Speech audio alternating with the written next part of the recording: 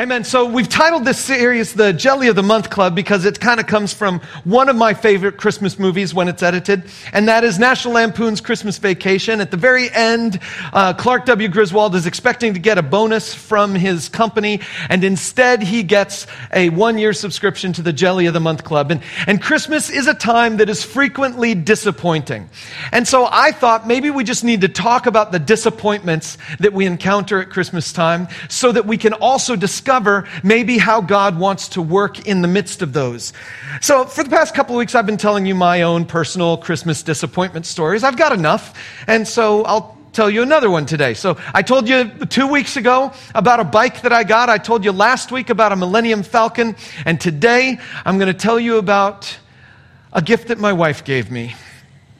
Jen, I didn't tell you that I was going to tell you this story. That I was going to tell everybody this story. So first of all, the thing you need to know is that my wife, Jennifer, is the world's greatest gift giver, okay? In fact, last night, she stayed up until about 3 a.m. to prepare gifts for all of the volunteers here in the church. They're on the table out there in the lobby. If you're a volunteer around here, you need to make sure you leave with your gift. And so Jen is just a phenomenal gift giver. And if you ever had a competition in Christmas for who wins Christmas, it's not the person who gets the best toys, it's the person who gave the best thing, and she always wins. She is the winner of Christmas every single year. Plus, she's really good at keeping secrets. And so by the time Christmas comes around, I generally have no clue, except for 1 year. 1 year, it was like September. And she was so excited about something that she had gotten for me that she let a hint drop. And she was like, "Oh, I'm so excited about this thing that I got for you." And I annoyed her for the next 3 months trying to say, "Okay, what is this thing that you've gotten me? Give me some kind of hint here. Give me something, anything." And she's like, I can't give you any hints. I mean, first of all, and so then she dropped a bunch of hints. But the first hint was, don't get your hopes up. That was the first thing. She said, "It's not that big of a deal. It's a small thing. It's not that big of a deal. Don't get your hopes up, but I'm really excited to give it to you." And I'm like, okay, so what am I supposed to do with that? It's not a big deal, but don't get your hopes up, but I'm really excited to give it to you. And so I teased her and I prodded her for months trying to figure out what it was. And by the time Christmas rolled around, my expectations were through the roof. I was like, okay, so this is this thing she's trying to downplay, but she's super excited about it. So what it must be something that is relatively inexpensive. That's why I shouldn't get my hopes up. But it's something that is incredibly thoughtful and something that is just going to make me and everyone who hears the story cry. And that's what I'm thinking. So I'm thinking my expectations are through the roof, and the kids have no idea. Usually I can get information out of them. But this particular year, nothing. I'm getting nothing from the kids, and from Jen, I'm just getting these cryptic messages. And then finally, Christmas rolls around, and there's a little package. And I'm thinking to myself, I bet that's my package. I bet that's the thing, and I want to save it till the end. I don't remember when I opened it, but I remember, in fact, I want to highlight for you the important fanfare of this moment.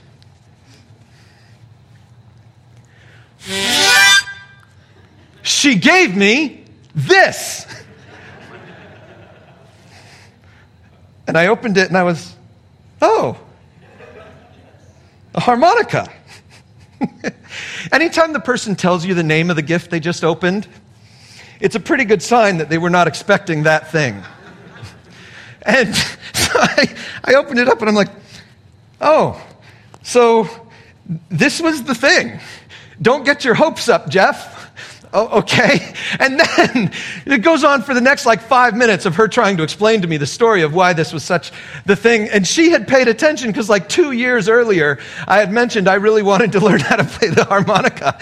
And she keeps track of this stuff. And so the next time she had an opportunity, she bought me a harmonica. And I tried to learn how to play it. I really, really did. But I'm not that good at it. And so anyway, it's been in my drawer for quite some time. But I have taken it on many camping trips to many campfires and have thought many times about playing it and to try to learn a little bit. But anyway, so it's not like a big disappointment, but it was definitely a disappointment. It was a disappointment because I had a certain kind of expectations. And then those expectations weren't fulfilled, even though they were fulfilled by a person who knew me better than I knew myself. They were fulfilled by a person who understood me better than I understood myself, who had been keeping track of me for a long period of time, who'd been paying attention to me, who loved me, who knew something that would be a blessing to me. And once I heard the whole story, I was like almost in tears. I was like, yes, that is something I wanted 2 years ago. And so it was so just, sensitive and meaningful and that kind of a thing. But there was that moment where the gift was opened and the expectations had been too high. Today, we're going to look at a story about some guys who got a subscription to the Jelly of the Month Club. They thought they were getting one thing, and they ended up getting something that completely disappointed them. But as we've seen for the past 2 weeks, what they ended up getting was exactly what they needed. In fact, more than just what they needed, it's what we all needed. And so I want to take you to that story. It's in Luke chapter 24. It's a story of disappointment surrounding two guys. Now, as you're flipping over to Luke chapter 24, I need to give you some spoilers, because this is the story where we learn about Jesus' number one disappointing act. The thing that Jesus does that disappointed everyone who knew him. Now listen, Jesus disappointed everybody. In fact, I said a couple of weeks ago that I thought disappointment was the true meaning of Christmas, because everybody who knew Jesus was disappointed by him in some way. But today we hear the story of the time that Jesus disappointed everybody, because he died. Now, we're not going to cover the story of Jesus' death here. We're going to dig into the disappointment experienced by people who knew Jesus before and watched him die. We're going to experience the disappointment through their eyes. Now, I got to give you a spoiler. By the time we come to Luke 24, by the time we come to verse 13 in Luke 24, Jesus has risen from the dead. Today is not an Easter message, so I'm not spending all my time on Jesus' resurrection or his crucifixion. By this point in time, Jesus has already been raised from the dead. So spoiler alert, you just heard it, Jesus has been raised from the dead. But there's a problem. The guys that we encounter in verse 13 don't know it yet. Well, let's just be more accurate. They don't believe it yet. They don't believe it yet that Jesus has actually come back. And so we encounter them in that weird place where it's Sunday morning, the day Jesus rose from the dead, and they have heard reports about Jesus' tomb being empty, but they are not believing it. And they're just kind of going along with their previous plans. Let's pick it up in verse 13. It says this, "Now that same day, two of them were going to a village called Emmaus, about 7 miles from Jerusalem. They were talking with each other about everything that had happened. As they talked and discussed these things with each other, Jesus himself came up and walked along with them, but they were kept from recognizing him. He asked them, 'What are you discussing together as you walk along?' They stood still, their faces downcast. One of them, named Cleopas, asked him, 'Are you the only one visiting Jerusalem who does not know these things that have happened there in these days?' 'What things?' Jesus asked. I love it when Jesus kind of plays dumb. It's kind of neat. Anyway, 'About Jesus of Nazareth,' they replied. 'He was a prophet, powerful in word and deed before God and all the people. The chief priests and our rulers handed him over to be sentenced to death, and they crucified him. But we had hoped that he was the one who was going to redeem Israel. And what's more, it's the third day since all this took place. In addition, some of our women amazed us. They went to the tomb early this morning, but didn't find his body. They came and told us they'd seen a vision of angels who said he was alive. Then some of our companions went to the tomb and found it just as the women had said, but they did not see Jesus.'" This is a story that I go to a lot, because in that line, the most powerful line to me in this story is that line where these guys say, "But we had hoped that he was the one to redeem Israel." And I think there's a lot of times in a lot of our lives where we put a hope in God that doesn't come through the way we thought it should. We prayed a prayer, we asked God to do a particular thing, or we thought that maybe God should be better than he is and he should have prevented a thing that happened in our lives. Or something in our lives goes on so that our hope doesn't match what God does. And then we come face to face with this dilemma of God letting us down. And that's where these guys are. And so I think it's incredibly important for us to get to this place in this story, because these guys are literally in that moment where their hope has been dashed, where they are disappointed beyond belief. And the answer to their hope is literally standing right next to them, talking to them about this whole thing. And the fact that they are utterly disappointed at God's lack of showing up at the exact moment when God has shown up is astounding to me. And it's a place that I have been in more than once. And it's a place that I need to keep thinking about, because I will be there again. So I want to help you understand what these guys are going through. And I'm just going to say, first of all, there are 3 faulty expectations. There are 2 men, and there are 3 faulty expectations. And these faulty expectations about Jesus are the reasons why they get disappointed by Jesus. Number 1, they had a faulty expectation that dead people stay dead. This is important, because see, they say we had hopes. Notice, that's in the past tense. They say we had hoped. It's not we were still going to hope. It's not we are still hoping. It's not we hope. It's we had hoped. The hope is in the past. The hope is dead. How did their hope die? Jesus died. Because see, they feel like if their hope is in Jesus and Jesus has died, then their hope has died, right? It makes perfect sense. But that's just because they have a faulty expectation that dead people stay dead. Now, listen, this is the number 1 expectation that I have in life, that I will be overjoyed when I get disappointed. I want to be disappointed about this reality. Everybody would say, man, we all experience dead people stay dead. But I want to be disappointed so much about that. The problem is these guys are in that place where they are feeling the disappointment based on their expectation, rather than based on a hope that can cross over death. We had hoped, they say. The second expectation they have is right here in the passage. You can see it. The women go to the tomb, the women hear the angels, the women find it empty, and then the disciples, Peter and John, run to the tomb, and they see no one. Jesus does not appear to them. And this is their second expectation. If Jesus were to come back, a risen Jesus would have appeared to us. Now, I really believe this is the heart behind that last line that they have said there, where they say, the women found the tomb empty, some of our companions ran to the tomb, but they didn't see Jesus. See, there are 2 places there where Jesus did the wrong thing. When Jesus wakes up and comes out of the tomb, he needs to go directly to the most important people in his life, doesn't he? He needs to go directly to me. He needs to go directly to those of us who've been with him for this long, 2.5, maybe 3 years. Jesus, of all the people that he should visit in the entire universe, needs to come to me.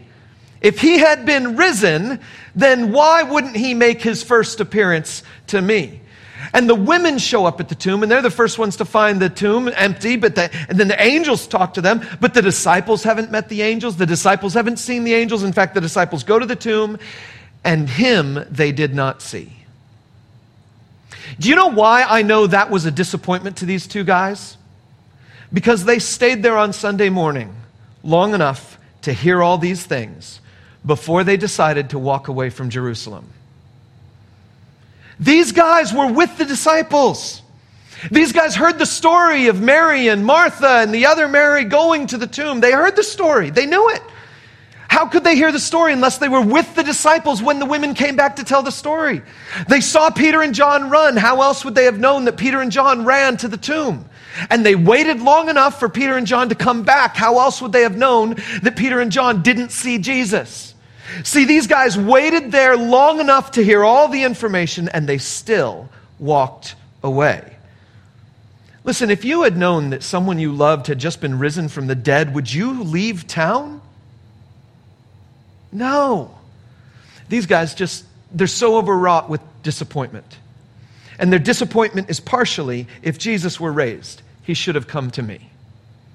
And there's an insidiousness there that leads into this next one. And this is the most important one, I think. They say these words, we had hoped that he was the one to redeem Israel. Their expectation is that the Messiah was going to redeem Israel. And this is so important. We had hoped. The hope dies when Jesus dies. But it wasn't just that they hoped Jesus would be something. It's that they hoped he would be a specific thing. He would be the one to redeem Israel. The one to redeem the people of God. The one to set them up again. And listen, they had reason to believe this. The people of Israel had gone through many, many centuries of experiencing people attacking them and then a Savior coming and liberating them. And then people attacking them and a Savior liberating them. And them going off into exile and then coming back from exile. And now they have been overrun by the Romans. And they are thinking to themselves, the Messiah is supposed to come. And they have every reason to believe so. Because the prophets talked about it. I'm going to show you a whole bunch of prophecy passages that talk about what the Messiah was supposed to do. Let's put up this first one from Jeremiah. It says, therefore, this is what the Lord says. If you repent, I will restore you, that you may serve me. If you utter worthy, not worthless words, you will be my spokesman. He's talking directly to Jeremiah, and through Jeremiah, kind of talking about the future prophet to come. Let this people turn to you, but you must not turn to them. I will make you a wall to this people, a fortified wall of bronze. They will fight against you, but will not overcome you. He says, for I'm with you to rescue and save you, declares the Lord. I will save you from the hands of the wicked and deliver you from the grasp of the cruel. This is Jeremiah prophesying that one of these days the Messiah is going to come, and that Messiah is going to be this person who is unstoppable. This person who is going to redeem the people of Israel, to liberate them from the hands of the cruel. Look at this next one from Jeremiah 31. It says this, for the Lord will deliver Jacob and redeem them from the hands of those stronger than they. But we had hoped that he was the one to redeem Israel. Well, there was a promise that God would send one to redeem Israel from the hand of those stronger than they. And here's Israel living under the oppressive hand of Rome. And man, the Messiah is supposed to come and liberate us. Oh, and then beyond that, you need to know that Jeremiah 31 is definitely a chapter that was viewed as a messianic chapter. You know how I know that? Because Matthew quotes from Jeremiah 31 verse 15. This chapter is definitely one that people thought was talking about the Messiah. But let's go on to another one. This is from Isaiah. Take a look at this one. It says, a shoot will come up from the stump of Jesse. Jesse is the father of King David. And so a shoot coming up from Jesse means someone in the line of David. From his roots, a branch will bear fruit. The Spirit of the Lord will rest on him. The Spirit of wisdom and understanding. The Spirit of counsel and of might. The Spirit of knowledge and fear of the Lord. And he will delight in the fear of the Lord. Keep going. It says, he will not judge by what he sees with his eyes, or decide by what he hears with his ears. But with righteousness, he will judge the needy. With justice, he will give decisions for the poor of the earth. He will strike the earth with the rod of his mouth. With the breath of his lips, he will slay the wicked. Righteousness will be his belt, and faithfulness the sash around his waist. He will raise a banner for the nations and gather the exiles of Israel. He will assemble the scattered people of Judah from the four quarters of the earth. Ephraim's jealousy will vanish, and Judah's enemies will be destroyed. Ephraim will not be jealous of Judah. nor Judah hostile towards Ephraim. They will swoop down on the slopes of Philistia to the west. Together they will plunder the people to the east. They will subdue Edom and Moab, and the Ammonites will be subject to them. This is a passage where clearly this righteous judge is going to show up in power, and he is going to dominate the world. He is going to bring Israel together, and they are going to be a unified country, not fighting each other, and they are going to dominate the world, so it seems. And then, of course, Isaiah 61, one that we looked at 2 weeks ago, says this: the Spirit of the Sovereign Lord is on me, because the Lord has anointed me to proclaim good news to the poor. He sent me to bind up the brokenhearted, to proclaim freedom for the captives, release from darkness for the prisoners, to proclaim the year of the Lord's favor and the day of vengeance of our God, to comfort all who mourn. Keep going. It says, they will rebuild the ancient ruins and restore the places long devastated. They will renew the ruined cities that have been devastated for generations, and you will be called priests of the Lord. You will be named ministers of our God. You will feed on the wealth of nations, and in their riches you will boast. This is a statement that this Messiah is going to come, and the wealth of the nations is going to come into Israel, and the people of Israel are going to be blessed by the wealth of the world. We had hoped that he was the one to redeem Israel. This grand nationalistic viewpoint that they had. There's just, of course, one problem. Confirmation bias. Have you heard this term? Confirmation bias is a thing that all of us are guilty of. We all have it. It's a thing that shows up in science. It's a thing that shows up in politics. It's a thing that definitely shows up on Facebook. It's a thing that shows up in 100% of conspiracy theories, and it's a thing that shows up in the way you are sitting in this room right now. Confirmation bias is, simply put, this: when I hear something that follows in line with what I already believe, I give it credit. And when I hear something that doesn't fall in line with something I already believe, I initially doubt it. Because all of us have a tendency to protect ourselves. And because we want to protect ourselves, if something confirms who I am, I accept it. And if something doesn't confirm who I am or how I think, I initially reject it. And there has to be a whole lot of other stuff that can prove to me that, yes, I should accept this thing that challenges me. And here are these guys. And they have a belief that Israel is the chosen people of God. And they have a conviction that the Messiah was supposed to come into this world to redeem, to rescue, to establish Israel and to make them this amazing thing. And so they only paid attention to the parts of the prophets that confirmed their bias. They missed a few things. Let me show you a few of the things that they missed. 4 things that they missed.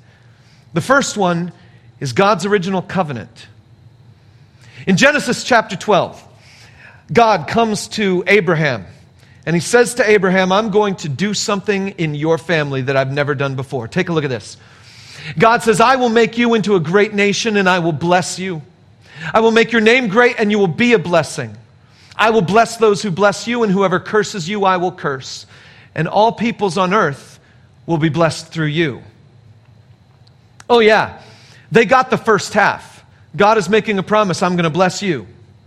But they missed the last line. God is making a promise that everyone on the planet will be blessed through you. I'll come back to that. Let's look at the next thing they missed. The next thing they missed is the prophecies. So the original covenant they missed, and the prophecies they missed. Take a look at Isaiah. We already looked at Isaiah chapter 11, but now I want to show you verse 10, right in the middle of the passage that I just read to you about conquering the world. It says, in that day, the root of Jesse will stand as a banner for the peoples. The nations will rally to him, and his resting place will be glorious. That sounds more like peace than it does war. And it sounds more inclusive than it does just Israel, doesn't it? I'll come back to that in just a little bit, because you need to see something else they missed. They missed the Christmas story.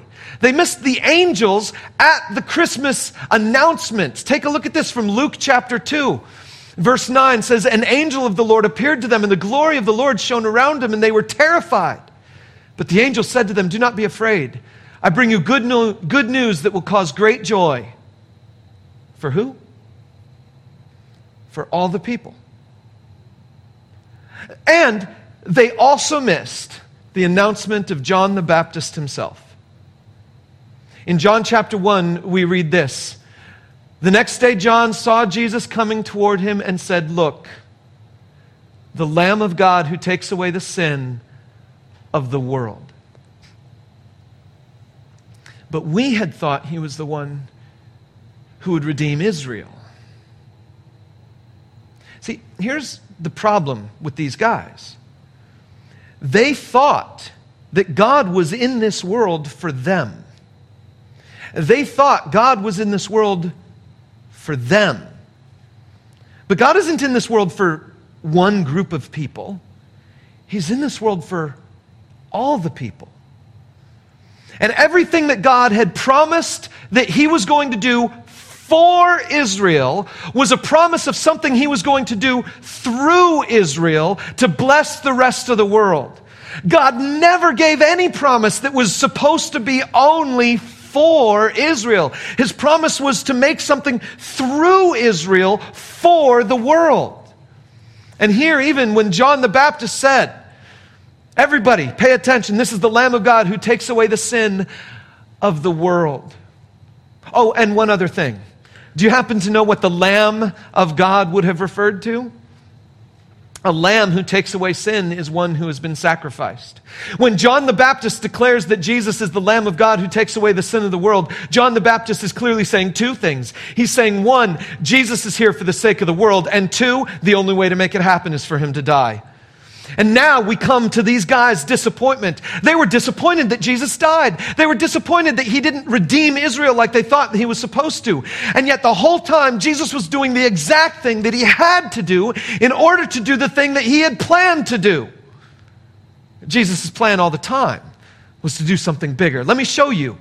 At the end of the book of Luke, chapter 24, Jesus has just revealed himself to the guys on the road. They are so aware of Jesus, and then Jesus disappears from their sight, and they come running back to Jerusalem, and when they get back to Jerusalem, they're now hanging out with all the other disciples, and they say, "We saw Jesus on the road." And while they're in the room, Jesus shows up in the midst of the room with them right there. And at the end of the chapter, we read these words in verse 45. Jesus opened their minds so they could understand the scriptures. He told them, "This is what is written, the Messiah will suffer and rise from the dead on the third day, and repentance for the forgiveness of sins will be preached in his name to all nations, beginning at Jerusalem." Oh, but we had thought he would be the one to redeem Israel. No, he would be the one to sacrifice his life, to suffer and rise from the dead, so that repentance and forgiveness could be preached in his name to all nations, beginning in Jerusalem. Not for Jerusalem, from Jerusalem. Not for Israel, through Israel. I want you to write down a couple things. These guys were disappointed because they had hoped that he had come for them. But the truth is, he came for the world.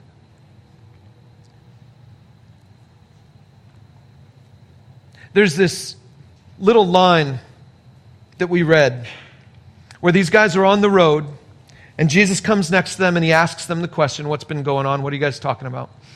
And it says that they stopped, and their faces were downcast. And I want you to think about this for just a moment. When you're stopped and your face is downcast, that is what I would call the posture of disappointment. The posture of, I didn't get what I expected. The posture of disappointment. And I want to declare to you that the posture of disappointment is the same, both before and after the disappointment. The posture of disappointment is the same while you're expecting something and after you've been disappointed. And it is because the posture of disappointment is like putting blinders on, and the only thing that you can see apart from one step in front of you is yourself. You see, the posture of disappointment is a place where you have focused on yourself, where you have focused on what you wanted, where you have focused on what God was supposed to do for you, where you have focused. Now listen, there's plenty of times when you can be disappointed at what God didn't do for someone else. But by and large, most of the time when we face disappointment, it's really because there's something that we wanted, even if it's something that we wanted for someone else, but it's something that we wanted. And it's in that place of expectation where we want God to do something for me and only me, that then when God does something for them, two things are true. One, I can't see it. And two, I won't receive it because I'm here in me. And the only possible way for me to lift my head is for someone to truly disappoint me all the way. You see, I believe Jesus had to disappoint these guys in order to get their heads off themselves, in order to lift their heads. Jesus had to disappoint them to lift their heads. And I want to encourage you the same way. There is something in your life where you are focusing on yourself and not on the world around you. You are focusing on what God could do for you lately and not what He wants to do for the rest of the world. And it's in that place where we find our disappointment. It's in that place where we find our disappointment, where we say, God, you haven't done anything for me lately. I can only see myself and one step in front of me. And God says, I've got such a bigger plan. And my plan isn't just for you. My plan is for the whole world. And so He disappoints you so He can lift your head. So you can do two things. You can look up and say, God, I want to get your bigger picture. One of these days, I'm going to join you in your kingdom. And all this stuff down here doesn't matter nearly as much as what you're doing for your kingdom. I want to look up. And I want to anticipate your return because one of these days you are coming back, Jesus, and you are going to make all things right. And Jesus has to lift my head so I can see what's going on around me. And I can see the hurting and broken people around me who need to know some hope and need to know some salvation. And I can speak to them and say, listen, there is a Savior who has come and He's coming again. My friends, this Christmas season, allow yourself to be disappointed with the things you wanted from Jesus and allow yourself to receive the things Jesus wants to do from you.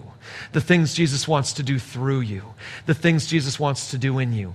Keep your head up. Look up to the skies. Hope and anticipation of Jesus' return. And in the meantime, while we wait, let's spread the message. Because forgiveness of sin will be preached throughout all the world, to all the nations, beginning with wherever you are. Thanks for listening to this message from Lafayette Community Church. We are all about helping you live the life you were made to live. God made you. God loves you. And His plans for you are perfect. So if you are anywhere near Lafayette, Indiana, join us this weekend at one of our worship gatherings. And wherever you are, check us out online at LafayetteCommunityChurch.com.